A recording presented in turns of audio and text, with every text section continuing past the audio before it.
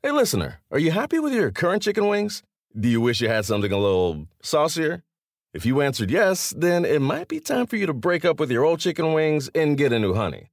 Lemon pepper wing from Popeyes. Share the wings with your friends so they can see it's time to move on, too. Head to Popeyes and get 6-piece honey lemon pepper wings for $5.99. At participating U.S. restaurants. Price may vary.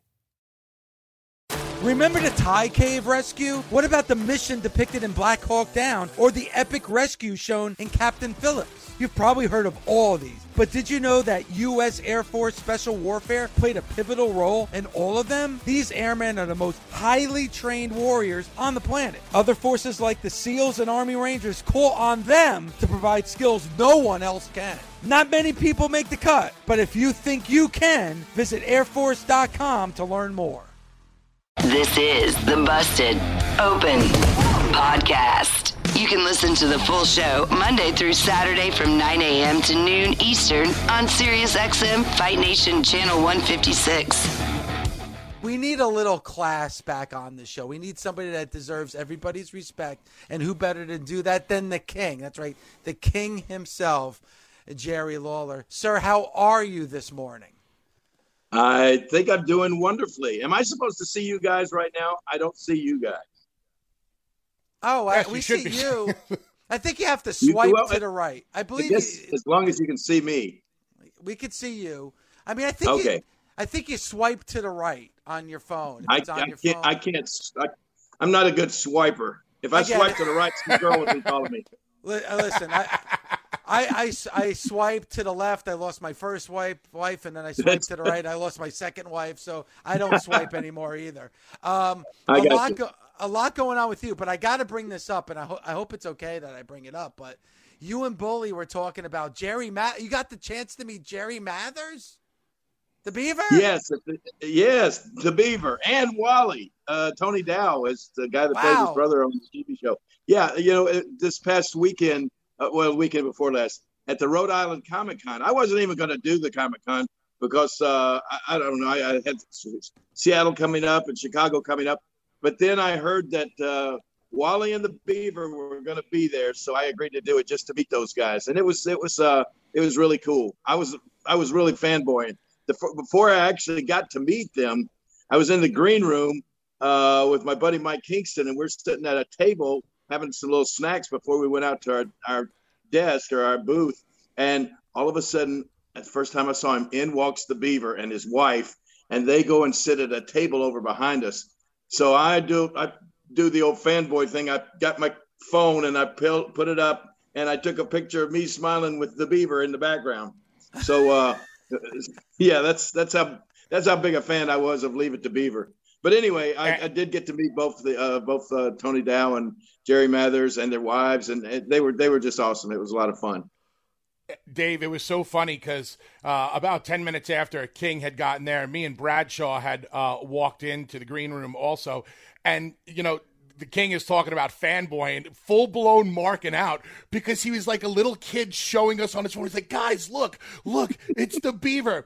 And he shows us a picture of, he did the selfie, just like wrestling fans have probably done to King for years and years and years. And it was, he did the same thing. And then he got his autograph. King, I don't think I've ever seen you the fanboy for anybody I saw you the other day.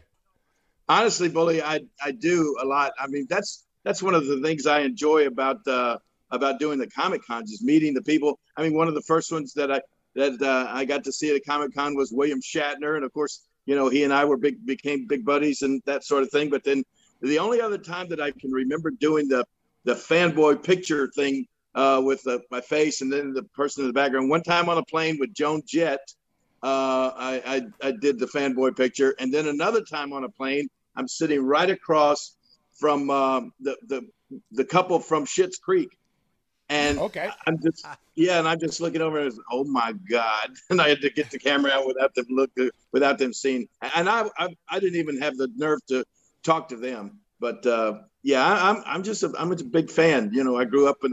I grew up in the Leave It to Beaver era. That was we're about the same age, and those guys were that was my childhood. That's awesome. And you just talked about like the Comic Cons. You're going to be at the ECW Arena December 18th in Philadelphia, then WrestleCade November 27th. What's it like, especially after what we just went through with, the heart of the pandemic and nobody being around each other, with now things opening up, being able to be out in front of fans again. Yeah. Well, it's awesome. I mean, it's really great. None of us, nobody's ever been through anything like this pandemic has thrust upon us. And it lasted so long that at least I thought things were never going to get back to normal. But now with the easing up on a little bit of the things, and I say easing up on a little bit of things, I mean, but some things are still getting even tougher. I just saw a while ago that they're going to say that to be able to fly, you're going to have to be fully vaccinated. And so that's going to be a big deal and everything. But anyway, yeah, getting back to have fans in the arenas. We just did a show I did a show this past Saturday night up in Minneapolis. And as a matter of fact, the ECW was right at another arena right down the street from where we were doing. And it was a charity show that had been canceled twice because of the pandemic. And they said, we're not canceling it. After they had it booked, then all of a sudden AEW booked a show, right down the street at the Target Center. And so these people said, we're not canceling again. So they ran the show up against the AEW show, and we sold out. It was a charity event for Women of Nations, which was Native American women that suffered from domestic violence. And so there was a lot of people. Kurt Angle was there, Tatanka was there, and I wrestled in the main event. I don't need to be doing that anymore and to be in the main event where you got all that pressure on you and everything. But anyway, it turned out to be a great show and a lot of great fans there. And it's just really neat for the fans to be back in the arenas. King, what other autograph do you have? You mentioned Chicago. Are you going to be at that C2E2 event in Chicago also? Yes, absolutely. That's a great Comic-Con. I'll be at that. The weekend before that, I'll be in Seattle at the Emerald City Comic-Con. That's a really big one as well. And then I think that may be the last ones I do until after Christmas. But what about you got WrestleCade also, right? Well, yeah, WrestleCade. Yeah, I don't know. For some reason, I don't call that a Comic-Con. That's more of a, that's just fully wrestling oriented, so to speak. But the Comic-Cons, that's where you meet the people that you grew up being fans of. Of course, I mean, there are a lot of wrestlers that I have been fans of over the years too. But you ask about autographs. I have an actual autograph room in my house that I'm so proud of. Just a lot of the autographs I have. I mean, I've got a lot of the old autographs from going back. I've got a autograph program with Vivian Lee and Clark Gable from Gone with the Wind. I've got one of my prized possessions is an autograph of W.C. Fields. I mean, he was back in the movies in the 30s. Oh, I think Jerry muted himself. Let's fix that quick if we can. Oh, there you go. I get a phone call, but anyway, yeah. And then over the years, I mean, like Hugh Hefner is a big one that I've got. Oh, and two other great ones that I have. Lon Chaney Jr., who was, of course, the Wolfman in all the Universal horror movies, and then the Frankenstein, Boris Karloff. I have both of those. Have autographed pictures of both of those guys. And I was huge Universal monster movie fan. And gosh, I don't know. I got the Seinfeld, the whole cast of Seinfeld, Andy Griffith, Lucille Ball, Johnny Carson. Just a lot of really cool autographs. You mentioned Andy Griffith, and that's kind of been a bone of contention here on Busted Open, Bully. What? You know, well, because we talked about the Andy Griffith versus the Honeymooners. Andy Griffith for people on one side of the country, and the Honeymooners for the other side of the country. So I don't know if that's something that you appreciate as well. I do, and I that would be a hard choice to make. A little bit too different eras, and the fact that the Honeymooners were preceded Andy Griffith.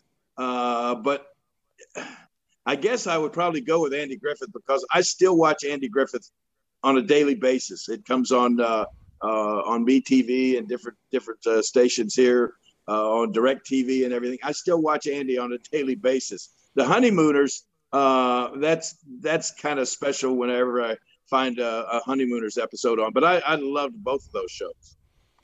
King, speaking of watching things on a daily basis, do you keep up on wrestling? Do you watch any wrestling on a daily basis or a weekly basis? Not on a daily basis. No, I do not. I don't know. Sometimes it's sort of hard for me to watch. And then, I really have to, like, I just got my schedule to be at Survivor Series.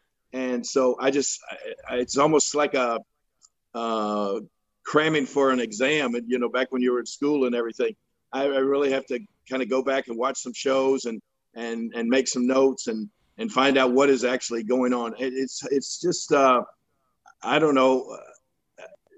I don't know. I don't see how the guys in the business, it's so tough, to be doing that on a daily basis and doing the commentary for Raw and SmackDown now is just, to me, it's almost brutal to have to know and remember all of those different, the talent changes so fast and all of that stuff and the matches, everything's so short now. I mean, and it's not the fault of wrestling. People talk about how wrestling has changed. Wrestling has not changed. It's the fans. It's the society that's changed. We've got a short attention span now, and you have to, and in the wrestling business, you have to realize that there's so much more stuff that fans can watch. So you have to try to keep your show so exciting every minute that people are watching, or they're gonna switch over and start watching TikTok. So it's just it's changed in that respect, and sometimes for me it's hard to follow. Jerry, Bully and I have been talking a lot lately, and one of the things that we're interested in Survivor Series is Becky Lynch and Charlotte Flair, because it seems like there is some real animosity between those two. Does reality bleed into pro wrestling? Is that when pro wrestling is at its best, when there is some realism involved? I'm sure there's been times you stepped into the ring with somebody that you definitely didn't have the best feelings about. Oh, without a doubt. That happens a lot. But you try your best to kind of cover it up when you're actually on the air or in front of the fans. I mean, in my case, probably one of my best not only opponents but partners throughout the years was Bill Superstar Dundee. Bill and I were looking at I'm sitting at a table where I just have to have these right in front of me. But here's the AWA World Tag Team Championship, the only World Tag Team titles that I ever won, and Bill Dundee was my partner during that. And then also we look back and realized that Bill and I probably wrestled against each other almost 500 times. Wow. And so, and that's one that most people would not realize, that Bill and I never had the best relationship. There was always a little, I don't know if there was animosity. I always felt it was like professional jealousy. And so we never palled around or hung around each other at all. And there was always that, I don't want to say hard feelings, but just, it was a strained relationship. And I think that's the situation that Becky and Charlotte find themselves in right now. And I think a lot of that, we don't want to admit it, but it is professional jealousy. King, how were you and Dundee able to channel that professional jealousy or animosity or competitiveness? How were you able to harness that into doing good business with one another? Wow, that's a good question. I don't know.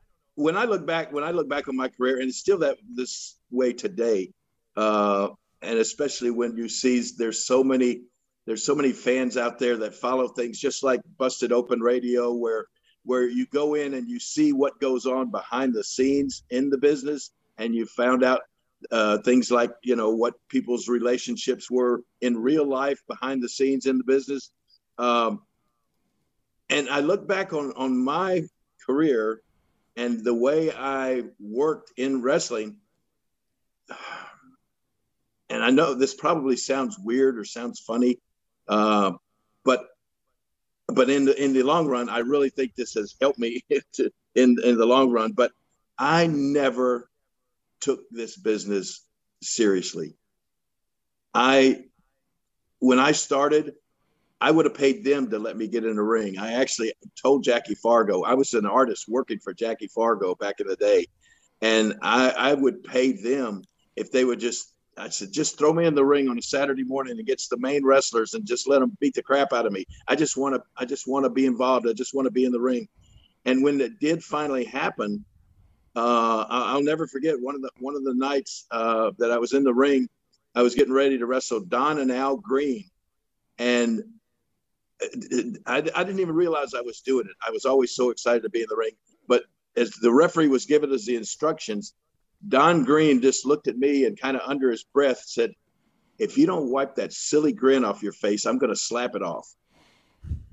And that's the first time I realized that I was so happy to be in a ring. I smiled all the time. I grinned all the time. I couldn't believe I was really getting to do it. And I've kept that same mental attitude over the years. And it was almost like once I got to do it on a regular basis as a job, so to speak, I looked at it from that point. I said, man, I got a job that I just love doing. And I never really thought about, I never really thought too seriously about matches or anything. I just went to the shows. They'd tell us what they wanted us to do. And half the time, you remember, Bully, back in the day, you didn't even see your opponent. They'd be dressing in another locker room. You never even saw them till you got out in the ring a lot of times when I first started. And so it was just, I don't know. I never took it seriously. After the matches were over, I can't ever remember sitting around on the drive home talking about the match or talking about, wow, that was so great what we did here and all of that stuff. I did it and it was gone and I was thinking about the next day. And so the thing with Bill and I, and I don't want to make this sound all one-sided, but I've always felt that the professional jealousy was on Bill's side, because he and George Barnes came into the Tennessee territory, and they came in from Australia, and they'd been the top dogs down there for a while. And Jerry Jarrett actually brought them in while I had a little beef with Jerry, and this was like 1976, I think, and I went down to Florida and wrestled down there for a few months. And while I was down there, that's when Jerry Jarrett brought in Dundee and Barnes, and he put them right on top in Memphis. And so then our feelings cooled off between Jerry and I came back, and of course I had been on top, and when I came back, Jerry put me right back on top again, and he moved Dundee and Barnes down, and I could tell that's when the hard feelings started, and they never got any better. But I didn't, like I said, I didn't take that seriously. I wasn't even thinking about it at the time that these guys are jealous of me being in the main event and them being in the semifinal. I didn't think about it, So,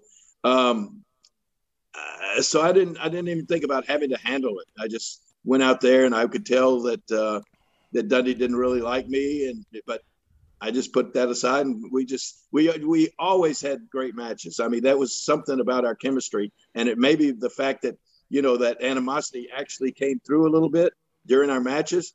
But so maybe that was one of the reasons that we worked so well together. You say you didn't take it seriously, King. And do you mean you didn't take it seriously as far as being in the ring? Because you can't build up a territory like Memphis like you did without taking the business of the business seriously. So as a businessman, I would assume you took it more seriously? Not really. Wow. I really didn't. Jerry Jarrett and I had everything that happened to me throughout my career, I was just amazed at. I mean, and I always, maybe this was one of the reasons that I got as far as I did. I never question any promoter that I work for. Never. I mean, you know, I hear nowadays that, you know, just stories like a writer or creative people will go in and talk to a talent and they'll say, I don't think my character would do that. I mean, you know, to me, that just sounds so silly and so crazy.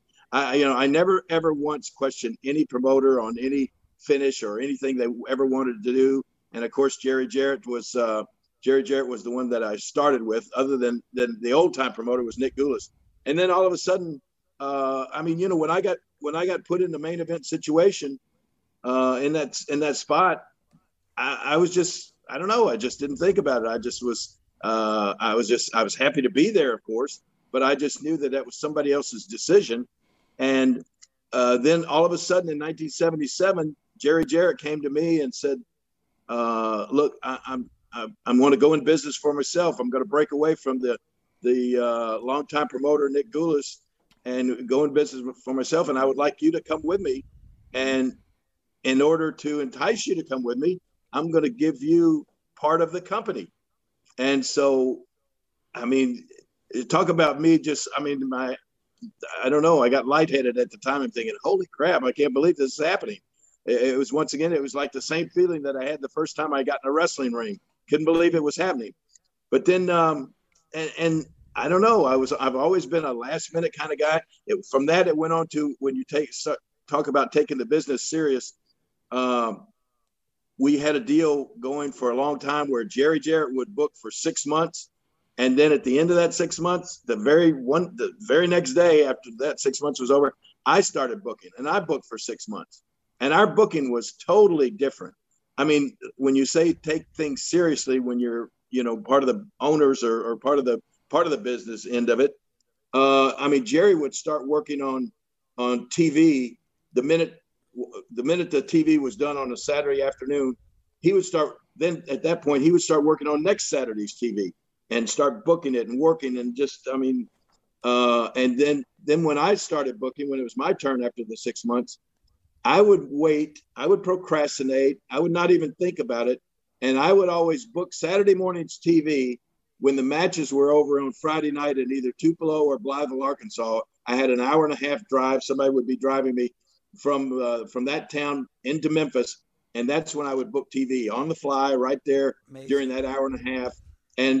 And somehow, I mean, most people would say that's crazy, you can't do that, but somehow it always worked. And I mean, guys would come to me. I wouldn't, guys would come to me for their interviews during the TV, and I hadn't even thought about it until they came up, and I would just give them something off the top of my head.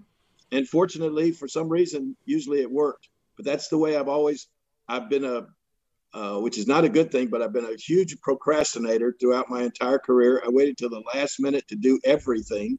Even up when I started doing commentary with Jim Ross, it was so great because JR would be so, so meticulous with all his preparations for the show. And he knew, I mean, JR knew all the statistics. He knew everything. I used to say, he even knows where Hidden Valley Ranch is. He knows everything, right? So I would just, it was so great. All I had to do was just walk out there and show up. And 90% of the time, that's exactly what I did. I just sat down and just started winging it right off the top of my head. And then, of course, thanks to JR and Michael Cole as well, they handled all the heavy lifting, and I just got to wing it and have fun. You know, Jerry, we talk about how pro wrestling has changed so much, and Bully and I talk about this. Like, obviously, the wrestlers are extremely athletic. You get moonsaults and 360s, and triple Lindy's and everything else in the ring nowadays. Be careful how you call these moves, because I really believe that may be one of the reasons I'm not doing commentary on Raw right now. You know, I didn't call a move a triple Lindy. I called a move a ramen noodle moonsault. And all of a sudden, I was the biggest racist ever for saying ramen noodle moonsault with a Japanese wrestler in the ring. Anyway, I don't know who Triple Lindy might offend, but it might offend somebody. It will. It definitely will. But yeah, go ahead with your point. No, but you are one of the biggest baby faces of all time, one of the biggest box office draws of all time. And And really, and I mean this as a compliment, you were able to do it with, a right-handed fist. That right fist that you would give meant more than any kind of off-the-top rope, 360, whatever. Like, it was so simple. Like, doesn't it come down when it comes to pro wrestling? It's simplistic at its nature. Well, I've always felt that way. It is always about, at least to me, it's about telling the story. And now during the match, and you could have certainly. I mean, you find yourself in a position to tell a story, whether you have 8 minutes for a match or whether you have 20 minutes for a match. Or back in the day, we used to have a 60-minute Broadway where we'd go to a draw. And so you just have to figure out how to tell your story in the amount of time that you're going to have. And nowadays, I don't see how these guys do it. The matches are so short on the TV shows. It's almost impossible to tell a story in the match. So I think what they've resorted to is, well, we'll tell our story with the interviews, which this is obviously what they're doing nowadays. And I can't say that it's not working, but instead of telling the story in the ring, they substitute all of these crazy high spots, all of these crazy moves and triple indies and all of that sort of stuff instead of telling a story.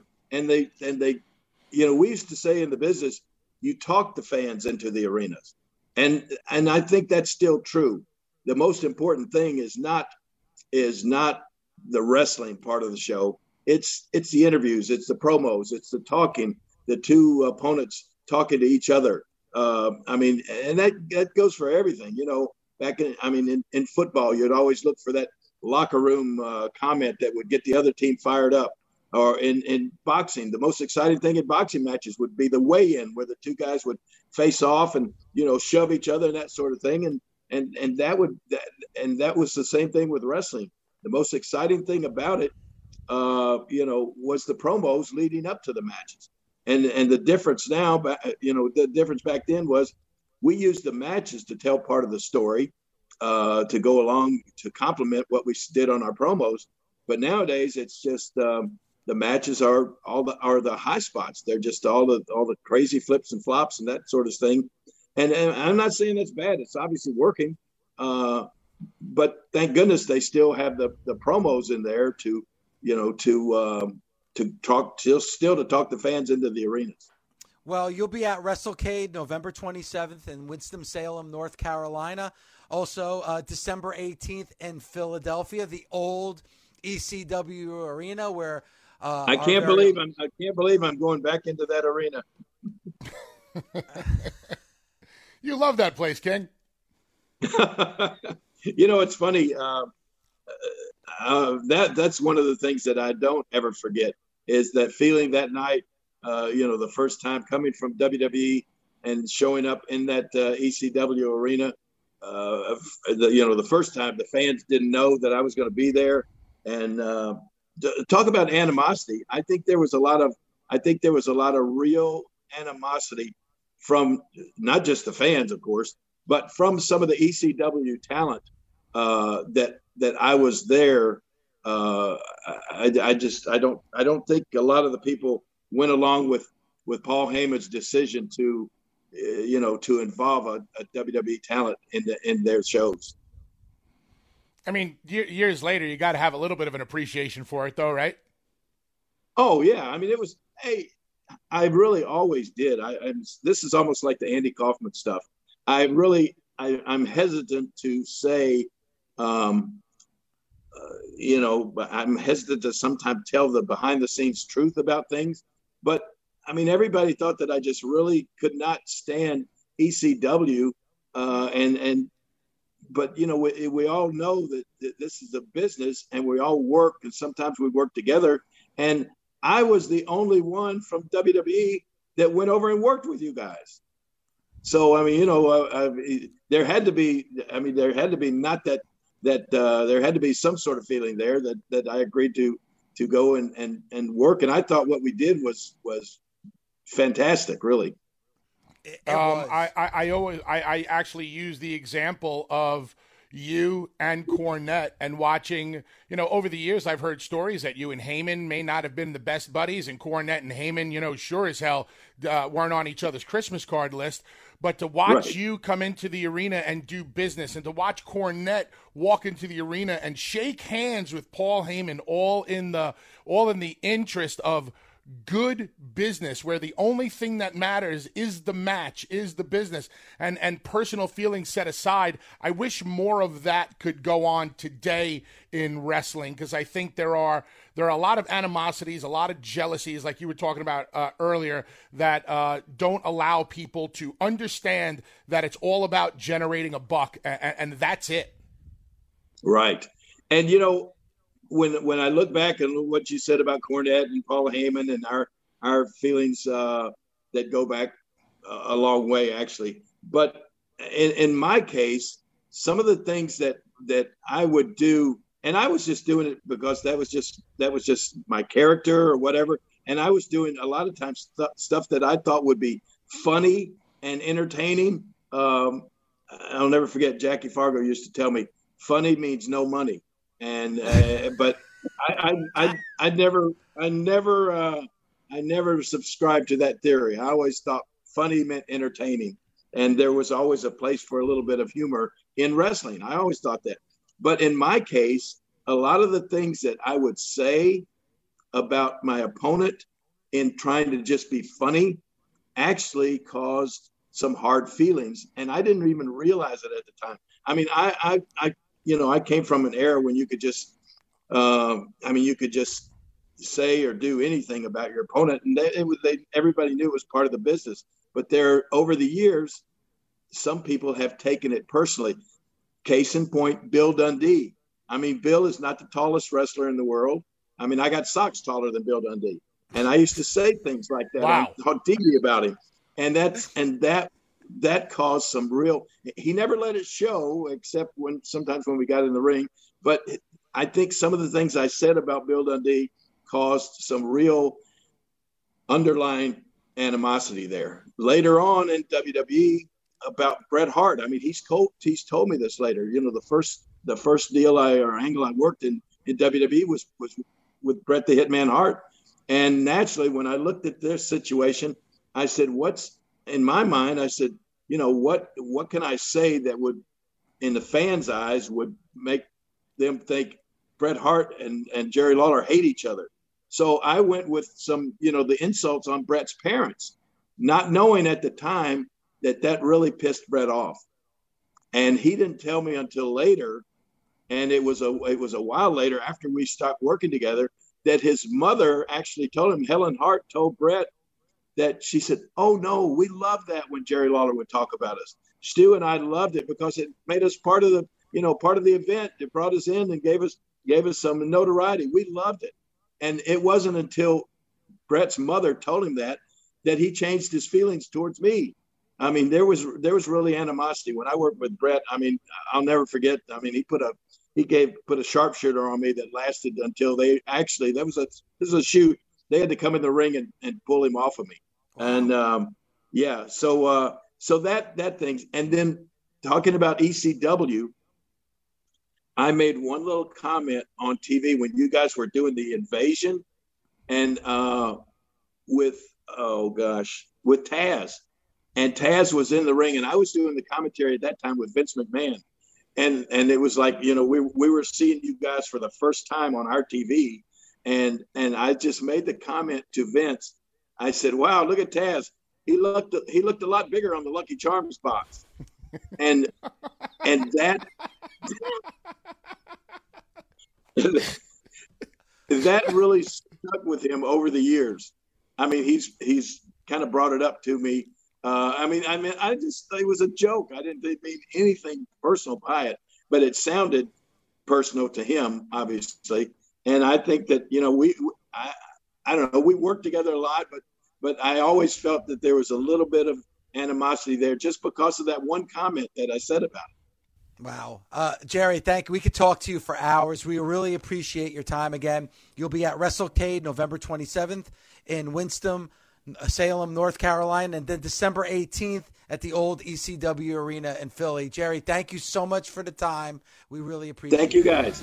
Busted Open is part of the SiriusXM Sports Podcast Network. The producers are Gabby Laspisa. Sound design by Neri Bayon. Andy King is the director of sports podcasting for SiriusXM. Special thanks to SiriusXM's Senior Vice President of Sports Programming and Podcasting, Steve Cohen, and SiriusXM Fight Nation Program Director, Marissa Rivas. Reese's Peanut Butter Cups are the greatest, but let me play devil's advocate here. Let's see. So, no, that's a good thing. That's definitely not a problem. Reese's, you did it. You stumped this charming devil. The longest field goal ever attempted is 76 yards. The longest field goal ever missed? Also 76 yards. Why bring this up? Because knowing your limits matters, both when you're kicking a field goal and when you gamble. Betting more than you're comfortable with is like trying a 70-yard field goal. It probably won't go well. So set a limit when you gamble and stick to it. Want more helpful tips like this? Go to keepitfunohio.com for games, quizzes, and lots of ways to keep your gambling from getting out of hand.